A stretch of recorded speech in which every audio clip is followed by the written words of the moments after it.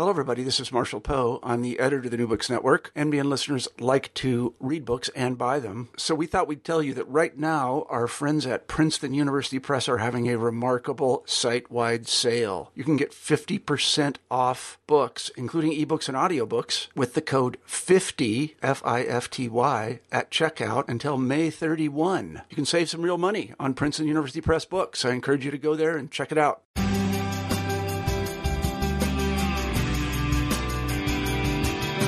Welcome to the New Books Network. I'm Stephen Pimpare with the Public Policy Channel, and today I'm pleased to welcome David Garland. David is the author of The Welfare State, a very short introduction, published in 2016 by Oxford University Press. David, welcome. Thank you. So before we turn to this book itself, I wonder if you might talk just a little bit about your previous projects and interests, maybe some of the things that have animated you in the past and what you've written on before we talk about what led to this particular project. Sure, I'd be happy to. So most of my career, I've been working in the field of criminology and especially the sociology of punishment. I've done books that talk about the way in which crime control has developed over time, books about mass incarceration or the death penalty in the USA. I really began that project, that kind of lengthy career project in sociology of punishment, with a book called Punishment and Welfare, which came out almost 30 years ago, I guess.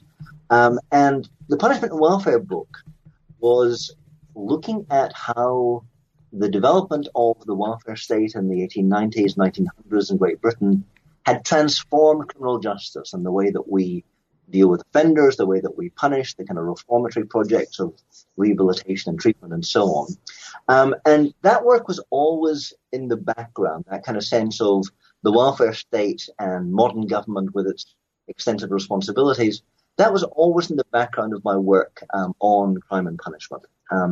So, for example, a book I wrote in 2001 called The Culture of Control, which has been quite influential in modern criminology, was really about how crime control and punishment changed once neoliberal and neoconservative ideas and political forces began to change welfare states in the UK and really brought about a kind of shift in styles of governance and control towards the more penal end of things rather than the social end. So that's the kind of work I've been doing. I should say that I began my life and my career in Great Britain. I was born in Dundee, Scotland. I'm a kind of product of the British welfare state. And I moved here to New York about 20 years ago. So over that time, my interests have become more focused on the USA, but I retain these kind of formative projects and ideas. Terrific. So the book that we're talking about, the very short introduction to the welfare state, focuses much more broadly, but it does by and large focus the bulk of its attention on the U.S. and the UK. I'm assuming that you think that's a fair summary of where the attention of the book winds up being.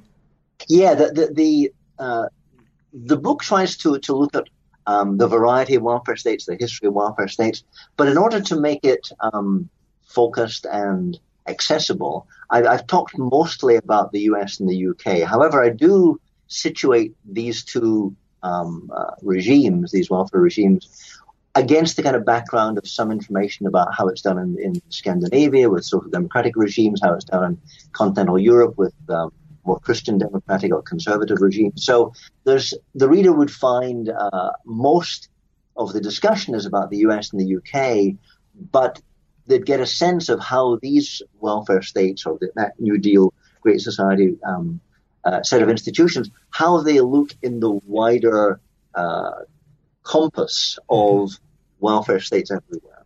So before and I want to make sure that we turn our attention to looking at that variation and see if we can't make some sense of it.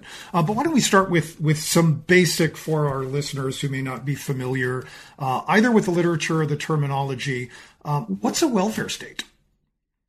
Right, the welfare state is a much misunderstood and these days much abused term. So it's really a good place to start a conversation there. But basically, I use the notion of a welfare state in a very broad way to talk about the characteristic forms of modern government in democratic, particularly liberal democratic societies, whereby the government organizes the provision of levels of social security, employment benefit, sometimes social rights and protections, sometimes the extensive government of the economy, all in the interest of making free market capitalism habitable for the mass of people who occupy capitalist societies. In other words, really from the late 19th century onwards, the development of capitalist systems of economic exchange produced characteristic problems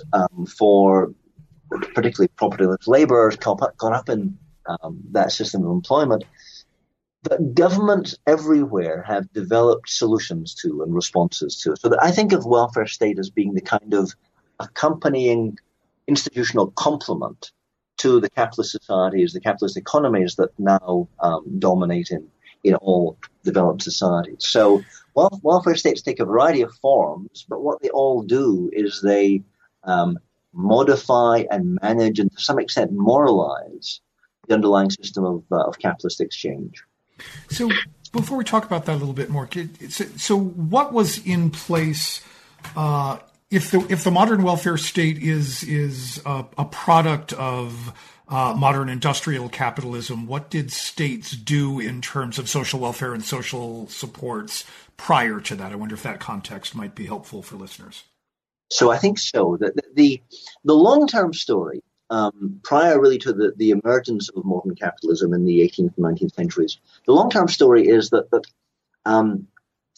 economic exchange, production and consumption and exchange in marketplaces has always been governed by, has always been overlaid by religious and moral and social rules about who can produce what, whether you have to be a member of a guild or serve an apprenticeship or work for a master, what kind of prices certain kind of necessities like bread or beer or grain can be exchanged at, and then who can consume what. These rules, as I say, social and religious and moral rules about economic provision and exchange, these were pretty much swept aside by the development of modern market capitalism.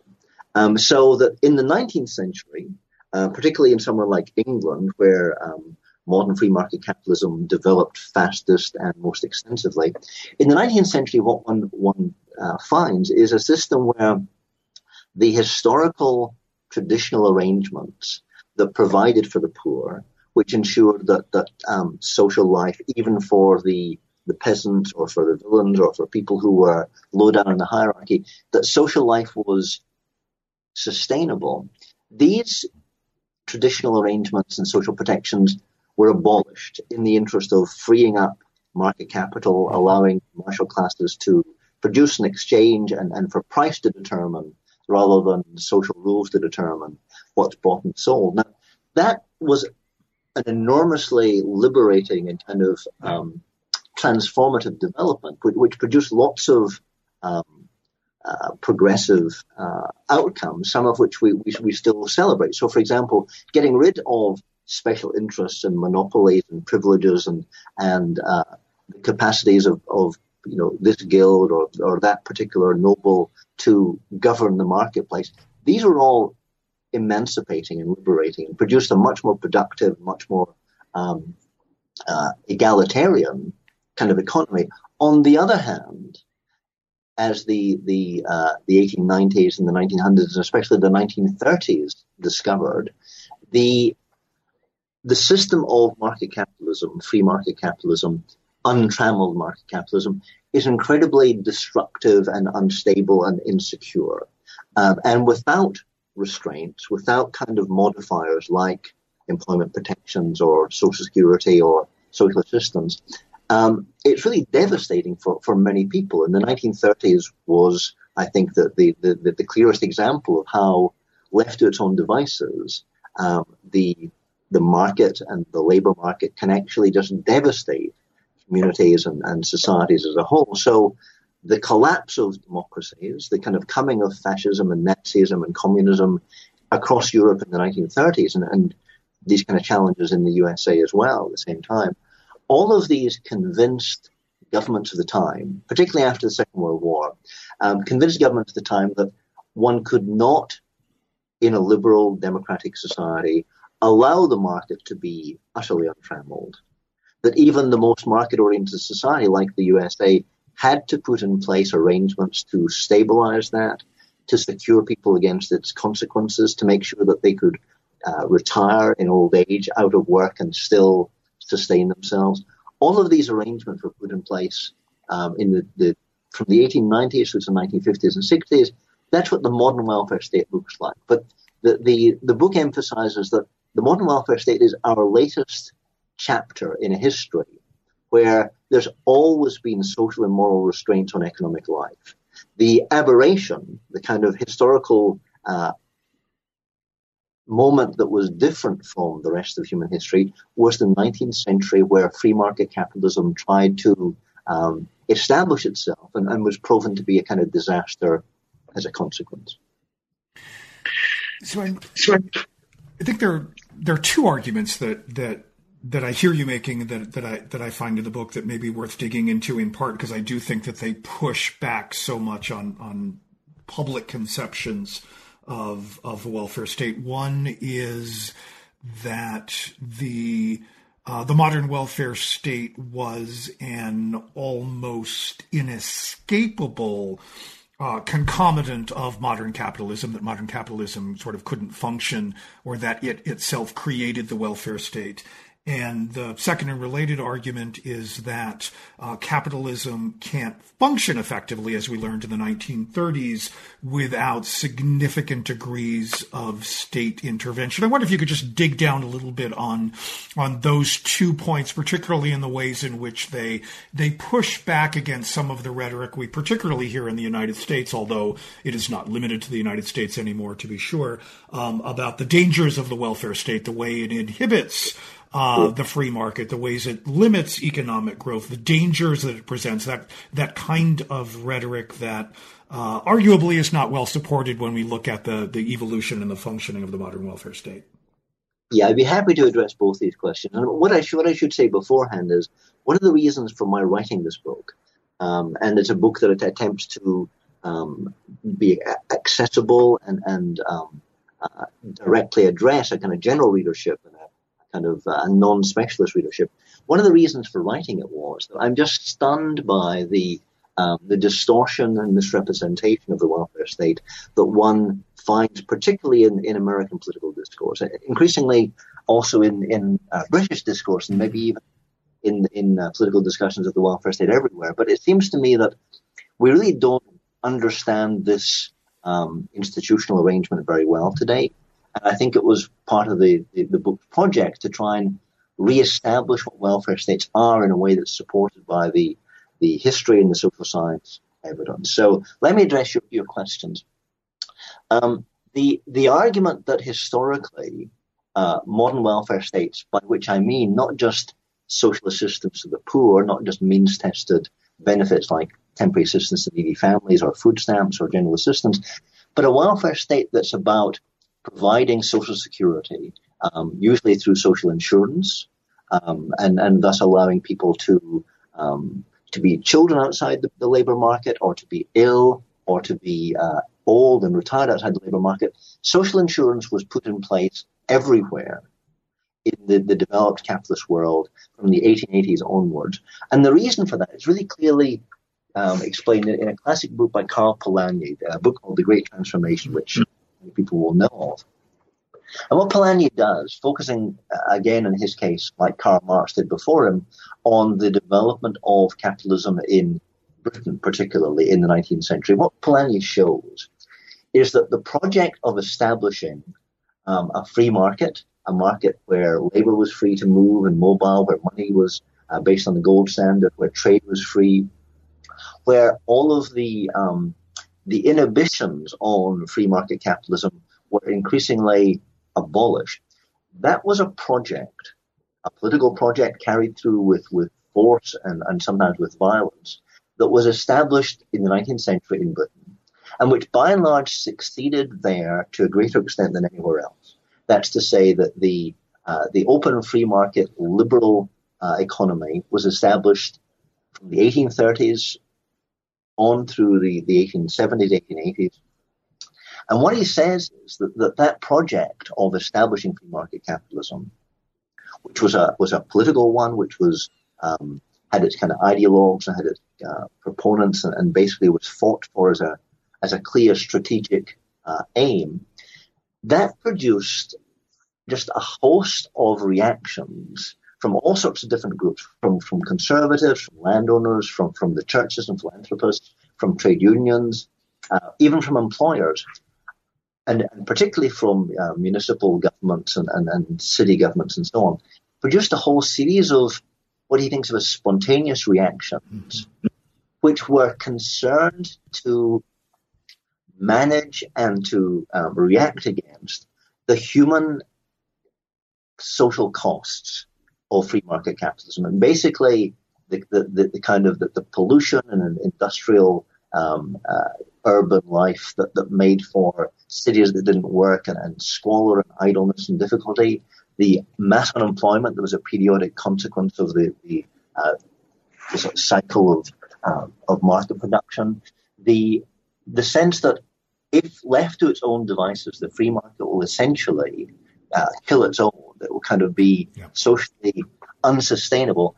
That was not the kind of the socialist creed or some kind of welfare state project. That was just the reaction of all of the different bystanders who were dealing with the fallout of market capitalism. So essentially what you see Polanyi describing is from the 1880s, 1890s onwards, the beginning of a reaction against market capitalism that tries to build institutions that will protect families and individuals and old people and sick people and unemployed people from the market's impacts. So basically the story he tells, and I think he's essentially right about this, is that efforts to sustain free market capitalism with no governmental involvement and modification turn out to be an impossible utopia. And wherever it's been tried, it's been found to be just humanly unsustainable. The argument that's a historical argument describing the developments in a particular place or particular time. The argument stated as a more abstract kind of logical argument, a kind of functional account, is one that tends to the nature of capitalism as a form of economic production and exchange and consumption. And essentially, I discuss this a little in my book, where I point out that it's just built into the capitalist mode of production that there will be a constant process of instability and change that comes about from a mass of different private agents who are pursuing profit, whose decisions about investment, whose decisions about markets and so on, make no reference to the community and social and human consequences of their decision, because what we basically do with capitalism is we leave it to private actors to produce the material basis of life on which we all rely. But these private actors aren't acting in the public good, they're acting in their own particular private interests. And so left to itself, capitalism tends to produce inequalities, insecurities, instabilities. And in fact, it relies on a kind of anti-capitalism, a kind of not private but public, not economic but social set of arrangements to provide it with what it needs for a stable environment. So, for example, capitalism relies on families that will produce, young workers. It requires young workers who will be educated and trained and have the capacities to carry out their work. It requires an infrastructure. It requires the control of pollution and the environment and so on. There is just a required social context upon which capitalist economic action depends, which is not given by capitalism, but which is required by capitalism. So basically, what my sense is that the welfare state is the kind of systematic complement to capitalism, which is nevertheless always in tension with capitalism. Because clearly welfare state arrangements are made on the basis of tax and spending. They're made in ways which restrain and restrict what it is that private actors can do. So any system, and I mean every system today, that has a welfare state capitalist arrangement has built-in system conflicts. And the conflicts are particularly visible in the welfare state societies, the capitalist societies like the USA, or increasingly like Britain and Canada and Australia, the welfare state societies where the effort is to minimize the welfare state and to ensure that government is always minimally funded and to ensure that markets are always maximally established. And there you really see the tension between private enterprise and the market and social arrangements in government.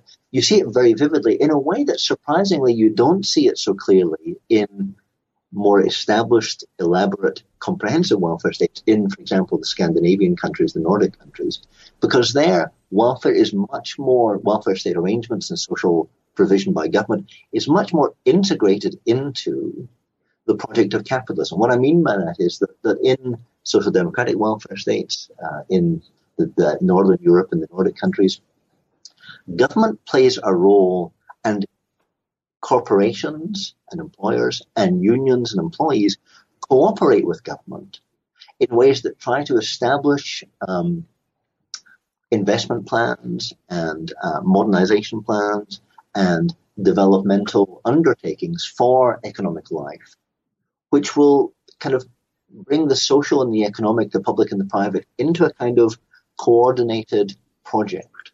So instead of being utterly at odds with each other and in tension and kind of constantly one undermining the other, the corporatist arrangements, the social democratic arrangements that you see in some welfare states, make the social provision by government part and parcel of the economic undertaking by corporations. So they are much less hostile, much less contradictory, much less tension-filled set of arrangements between the economic and the social. And I think that's kind of, to many American readers, a kind of rather alien arrangement. And in fact, when Bernie Sanders in the 2016 election began to talk about, well, every other country has universal health care, and let's look at, for example, Denmark and how they arrange their social provision, people thought he was talking about another planet. Yeah. But actually, he's describing one variety of capitalism that happens to be different from the American variety, but is still capitalism. This is not, we're not talking about very different social systems. These are capitalist arrangements in which, capital continues to be held in private hands by corporations. It's just that the way that the corporate decisions are made is much more socially responsive, and government is much more involved there than is the case in the USA. So I wonder if this might be a good opportunity to maybe step back a little bit and talk a little bit about that variation in welfare states across regimes. And I think even today, most of the thinking of most comparative welfare state scholars winds up going back to Just Esping Anderson, who talked about the ways in which different welfare states shift our dependence among three principal institutions: the state, the market, or the family, and how we wind up lodging our principal dependence plays out in different ways in different welfare states. I wonder if you could talk just sort of a little bit about how that breaks down across those three regimes, and then maybe we'll talk about some of the emerging welfare states and the ways in which that typology may not be as useful as it once was.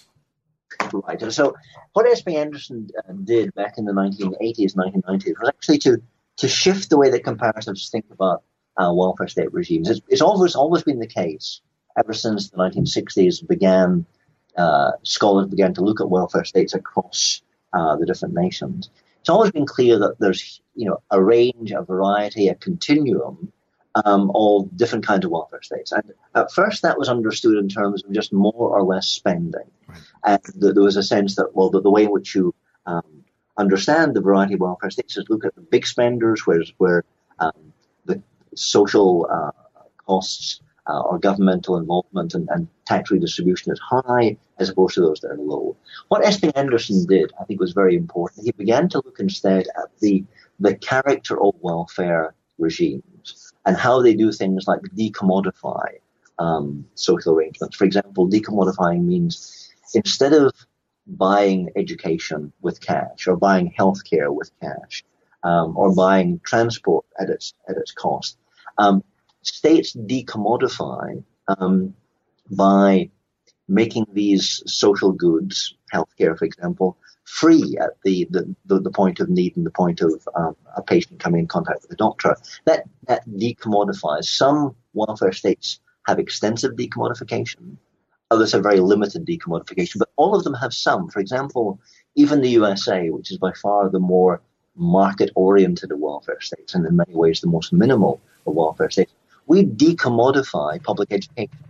So from kindergarten to 12th grade, kids will have school made available to them free of charge. That's the decommodification of education. So that's one of the concerns of Esping Anderson. The other is the way in which stratification is impacted by welfare states. He's very interested in seeing whether the outcomes of welfare provision is to diminish inequality or to sustain inequality. And surprisingly, one of the things we know about welfare states is that they're often ways of reproducing the unequal status of middle class and wealthier families rather than being ways of bringing up the poor and reducing inequality. So there, the three types of welfare states, the three varieties of welfare states that Jost Esping Anderson established in his typology were liberal welfare states, by which he meant market-oriented welfare states, Christian Democrat or conservative welfare states, by which he means the kind of welfare states that Germany or Austria or continental Europe typically has, which rely heavily on the family to reproduce welfare, and also rely heavily on protecting the employment of the breadwinner, particularly the male breadwinner, so that the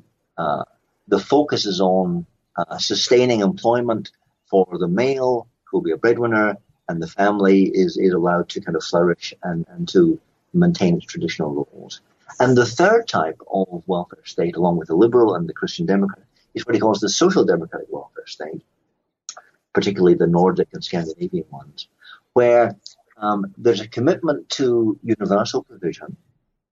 There is a less extensive market-based welfare and more extensive decommodification, and in which the family, interestingly enough, is transformed in its position, because one of the things that, say, Swedish or Norwegian or Danish welfare states do is they make available childcare, or they make available extensive provision for old people, whether it's health care or retirement care and so on, in ways which free up and emancipate the chief family-based caregiver, which is the woman. So that mothers and wives and daughters in Scandinavian welfare states find that they're actually much more able to have a career, to become educated, to work, because the functions of childcare or the functions of the care of the elderly have been in some sense absorbed by this governmental provision. And so that's a very interesting kind of set of consequences. It shows that any set of welfare arrangements by government has consequences not just for the market and the provision of welfare by the labour contract, which is how most people get the money they need to survive, but it has also big implications for the family. And the family can either be, in some sense, sustained and reproduced in its traditional way, which is what the German system typically did when, up until quite recently, German arrangements focused on sustaining the position of the male breadwinner and assumed that his dependents, his wife, his children, would actually be catered for by his wages. The Scandinavian arrangement, the social democratic arrangement, actually has the consequence of changing family dynamics, making it possible for women to work outside the home. It's been liberating and for feminists a kind of an emancipating progressive development. On the other hand, changes. Yeah. I think that's a particularly important point for American listeners, because I think often that when folks hear talk of the Scandinavian welfare states in particular, they think, oh my God, it's wildly expensive and everyone is sitting around not working. And in many ways, it's quite the opposite, right? You've often got higher labor force participation rates in those countries, particularly among women, in part because of, as you've described, the state is providing the services that make it possible for women to enter the labor market. And also because the very expense of those welfare states require higher labor force participation. Because I think that it plays out in ways that surprise Americans who may not have a lot of familiarity with the functioning of those different kinds of regimes. That's exactly right. One of the things that absorbs female labor in large part in the Scandinavian countries actually are the social services and the public services of the state that are providing childcare and healthcare and social services and so on, which has been a huge employer for women. But the point that you make about the need for high levels of labor market participation to fund high levels of social provision is exactly right. And one of the major problems that we have today is the extent to which a success of the welfare state, more and more people living longer, has meant that the expenses that are kind of put on the welfare state budget, providing pensions to retired people, providing healthcare to old and sick people, these are increased at a time when the active labor force is actually sometimes demographically decreasing, which kind of opens up all sorts of questions about people working longer, when should they retire, about migration, when should you allow the country to be open to immigrants to provide labor force, and so on. One small point I want to make about misconceptions that's really kind of interesting. One of the things that Americans often assume about, say, the Swedish and the Norwegian and the Scandinavians is, these must be kind of quasi-communist collectivist societies who are somehow very different from us because actually, we're the individualists and they are just like collectivists or communists in some kind of way. The striking thing is when surveys of social values are undertaken, there are two societies that typically look like the most individualistic in the social values that are espoused by residents of that society. One is the USA, not surprisingly. The other is Sweden. Mm-hmm. Actually, one of the points I make in the book is that Swedish society is very committed to the autonomy and the choice of the individual. The individual should be allowed to shape his or her own destiny, his or her own fate, without being dependent on anyone else. And the way that the Swedish individualistic values are pursued is by having governmental provision that makes available childcare, makes available healthcare, makes available social science, social services for the retired, in ways that free up individuals who no longer need to be dependent upon the breadwinner or dependent upon the parent or dependent upon the employer. There's a remarkable kind of freeing up of individuals that comes from having social security. Whereas we think in the USA often, individuals can't be free if there's governmental provision. The Swedes think it's the opposite way around, that governmental provision is what makes people free to choose their life course because there are basically arrangements in place that will allow them to do so. I'm glad you make that point because I do think that we Americans often think that we have the only way, that there's only one way to think about what freedom is and what it looks like, and that I think that's an important way to jumble up our often, I think, staid and muddy notions of the state and what useful state intervention looks like and what it means in our lives. So what are the problems with the welfare state? Surely it is not all rosy, and I would imagine that it's important to acknowledge both problems in the historical functioning of various welfare states, and then, as you just alluded to, some of the looming crises, arguably across all regimes, as we look at changes in birth rates and demographics and sustainability of welfare states. What do you think that we should know about those kinds of issues? Well, this is a very important issue because actually it upsets me to think that quite often that such is the kind of the hostility towards welfare states that the discussion of welfare by its proponents often presents it in ways that are kind of like a roseate picture that nobody really believes. So one of the things I do in the book is try to talk very directly and very explicitly about the real problems that welfare states face, but to talk also about how they manage them, if they can manage them, how how these problems are variously dealt with, but also to remind people that all systems of economic production and provision have problems, and that the capitalist free market alternative is clearly deeply problematic in all sorts of ways that we easily forget and we usually rely on government to resolve. So the kind of problems that welfare states face, first of all, that there's the ongoing system conflict I mentioned before, which is that welfare states are grafted onto systems of private property and capitalist economic exchange, which means that they're always in tension with the economy that they modify and that they moderate. And that tension is very difficult because not only is there always a kind of a conflict and a kind of a political struggle between those that would tax more and provide more and those that would be taxed less and maintain their own property. But welfare state provision requires a successful underlying economy to support. The last thing that any welfare state needs is to kill the goose that lays the golden eggs, is to kind of stop productivity and growth and capitalist expansion. I mean, basically, welfare states work best when the underlying economy is growing and being productive, which is one reason why from the 1940s through to the 1970s, welfare states in Western Europe and the USA developed massively, because that was a period where that part of the world economy was expanding and growing and productivity was rising.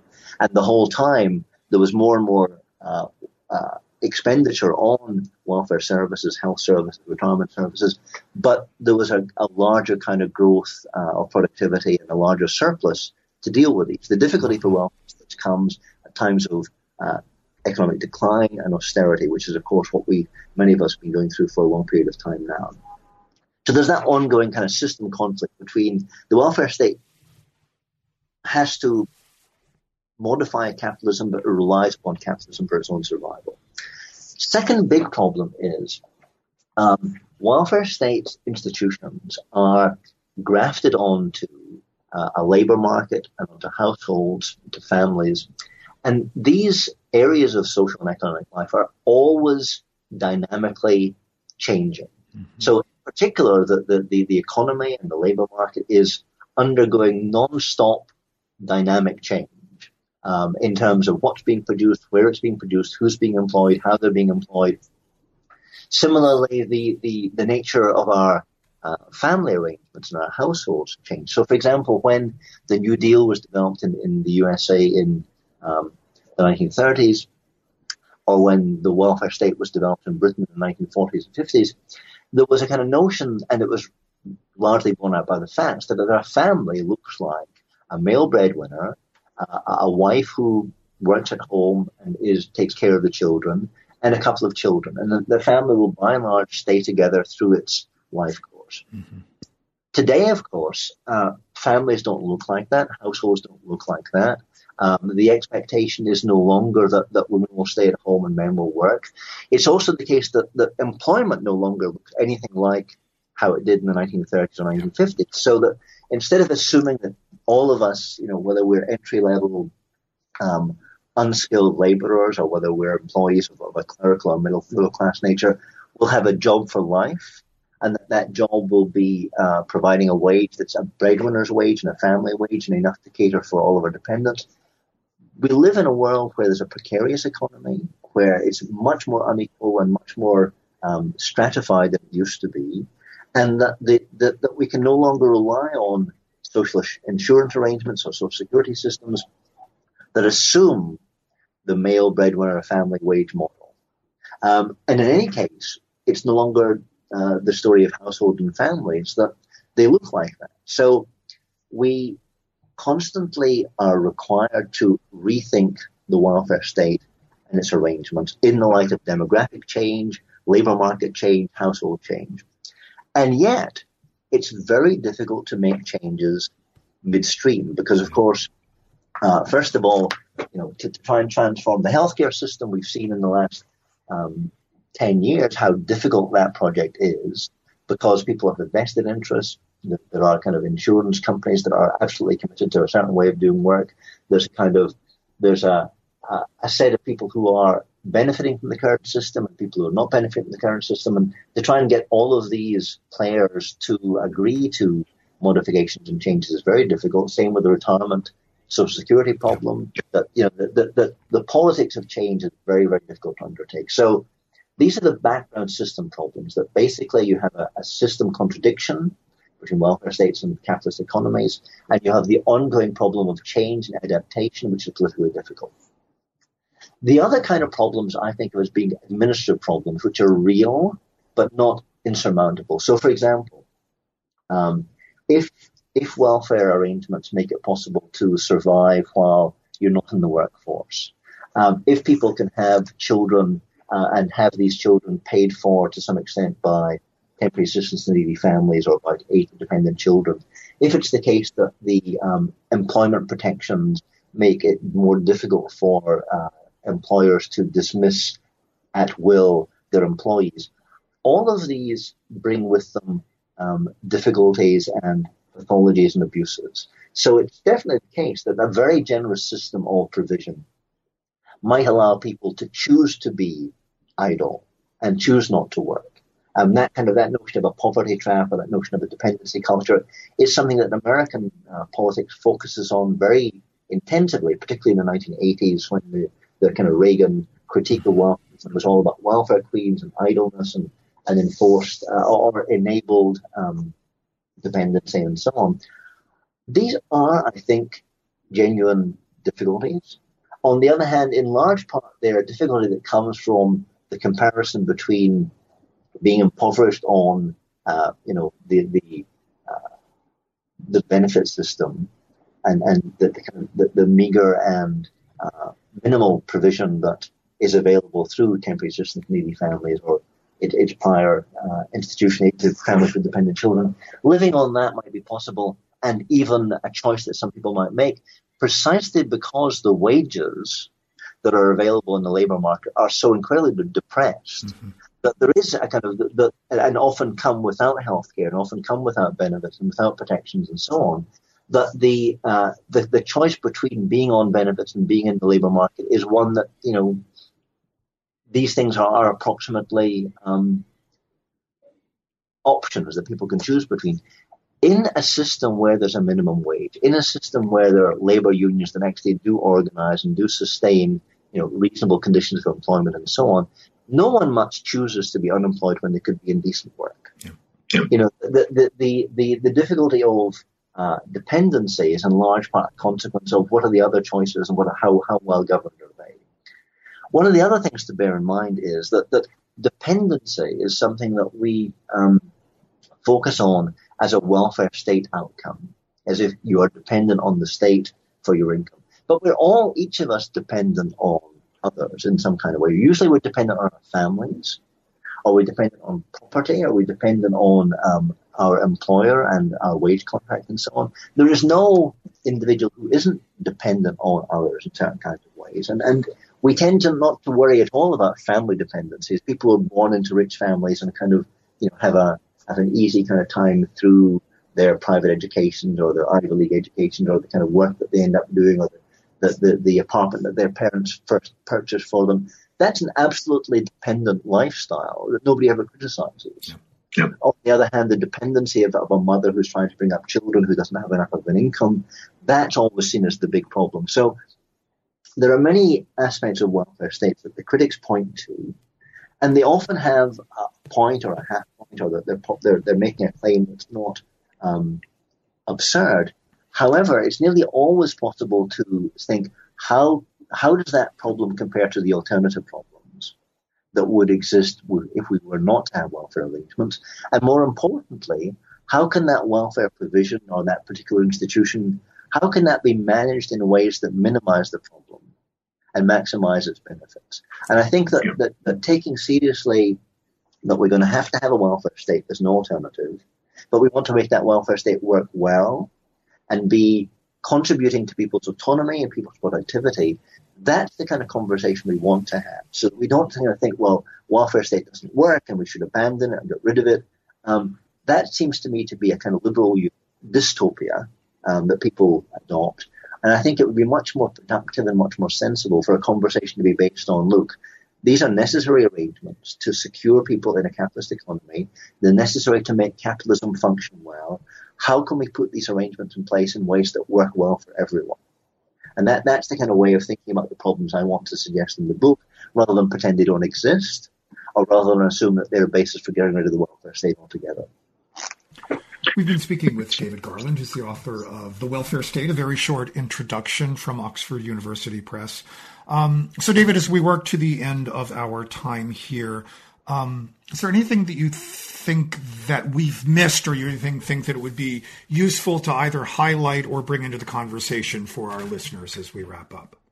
Sure. Well, so one of the big development that's occurred really since the 1980s is the way in which the resurgence, I think, of kind of private capital and the enemies of the welfare state have transformed the nature of welfare provision. And basically, we sometimes talk about the impact of neoliberalism, which is to say that the effort to ensure that competitive markets replace government provision. We sometimes think that neoliberalism has ended the welfare state, or, the welfare state used to exist but no longer does. One of the lessons I think I've learned is that despite 30 years of neoliberal governments and a commitment to deregulation and privatization and commercial markets and so on, that even after the success of that politics of these 3 decades, we continue to rely upon institutions of social security, institutions of social insurance, public provision.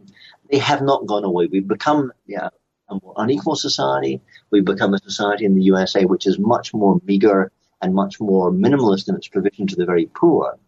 But we continue to assume the necessity of the mainstay institution of the welfare state, which are not aid to the poor, but which are aid to and support for people in employment and people in the middle class. And so that's one thing, that the welfare state, even after 3 decades of neoliberalism, continues to be a sustained and resilient part of all modern economies. The other thing that is important to mention, and then this is a way, a kind of reminder to the critics of the welfare state, is that in the USA, much of welfare provision, much of government redistribution occurs beneath the surface through the tax code. In other words, that there's a whole hidden welfare state that many scholars have written about, whereby basically reallocations of government handouts go not to the poor, not to the needy, but actually to the very wealthy and people who are very well off. One of the things that we need to attend much more to is the way in which the tax allowances for home mortgage interest or tax write-offs, carried interest, or ways in which hedge fund managers manage not to pay tax on their income because it's called something else. These are all forms of government distribution. And these are all ways in which the tax code and the kind of special interests that work through Congress to shape that tax code provide a kind of welfare for the rich, which never gets debated in the same kind of way, never gets criticized in the same kind of way, but actually is exactly the same kind of pattern of mental legal development that design ways in which you reallocate private income to particular welfare beneficiaries. It's just that the welfare beneficiaries that benefit most are the rich rather than the poor. So that thinking about the hidden welfare state is a really important way of balancing our discussion of this line. And recognizing that that's one of the things that distinguishes the United States even from other liberal regimes. Precisely right. That's exactly right. In large part, there's been the kind of the capacity of the well-to-do to lobby and represent themselves in Congress and to build lawmaking and legislation in their interests, but to do so in ways that are so kind of hidden in the tax code and so complex that they're never discussed. Yeah. That's a feature of the USA, and it's every society is the welfare state that reflects its class formation and stratification. The USA has this welfare state for the rich, which reproduces inequality, and ironically, these same rich people are the ones who are most critical of the so-called welfare state that's supposedly for the poor. We've been speaking with David Garland, author of The Welfare State, a very short introduction, excuse me.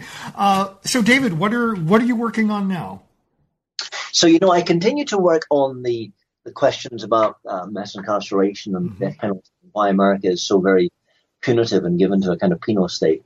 But I think what I'd like to do, and I'm beginning to explore the materials and think about it, what I want to do is trace the way in which the concept of the welfare state has actually developed over time. Because you and I already have suggested this, that in political conversation today, the welfare state has had a negative set of ramifications and connotations.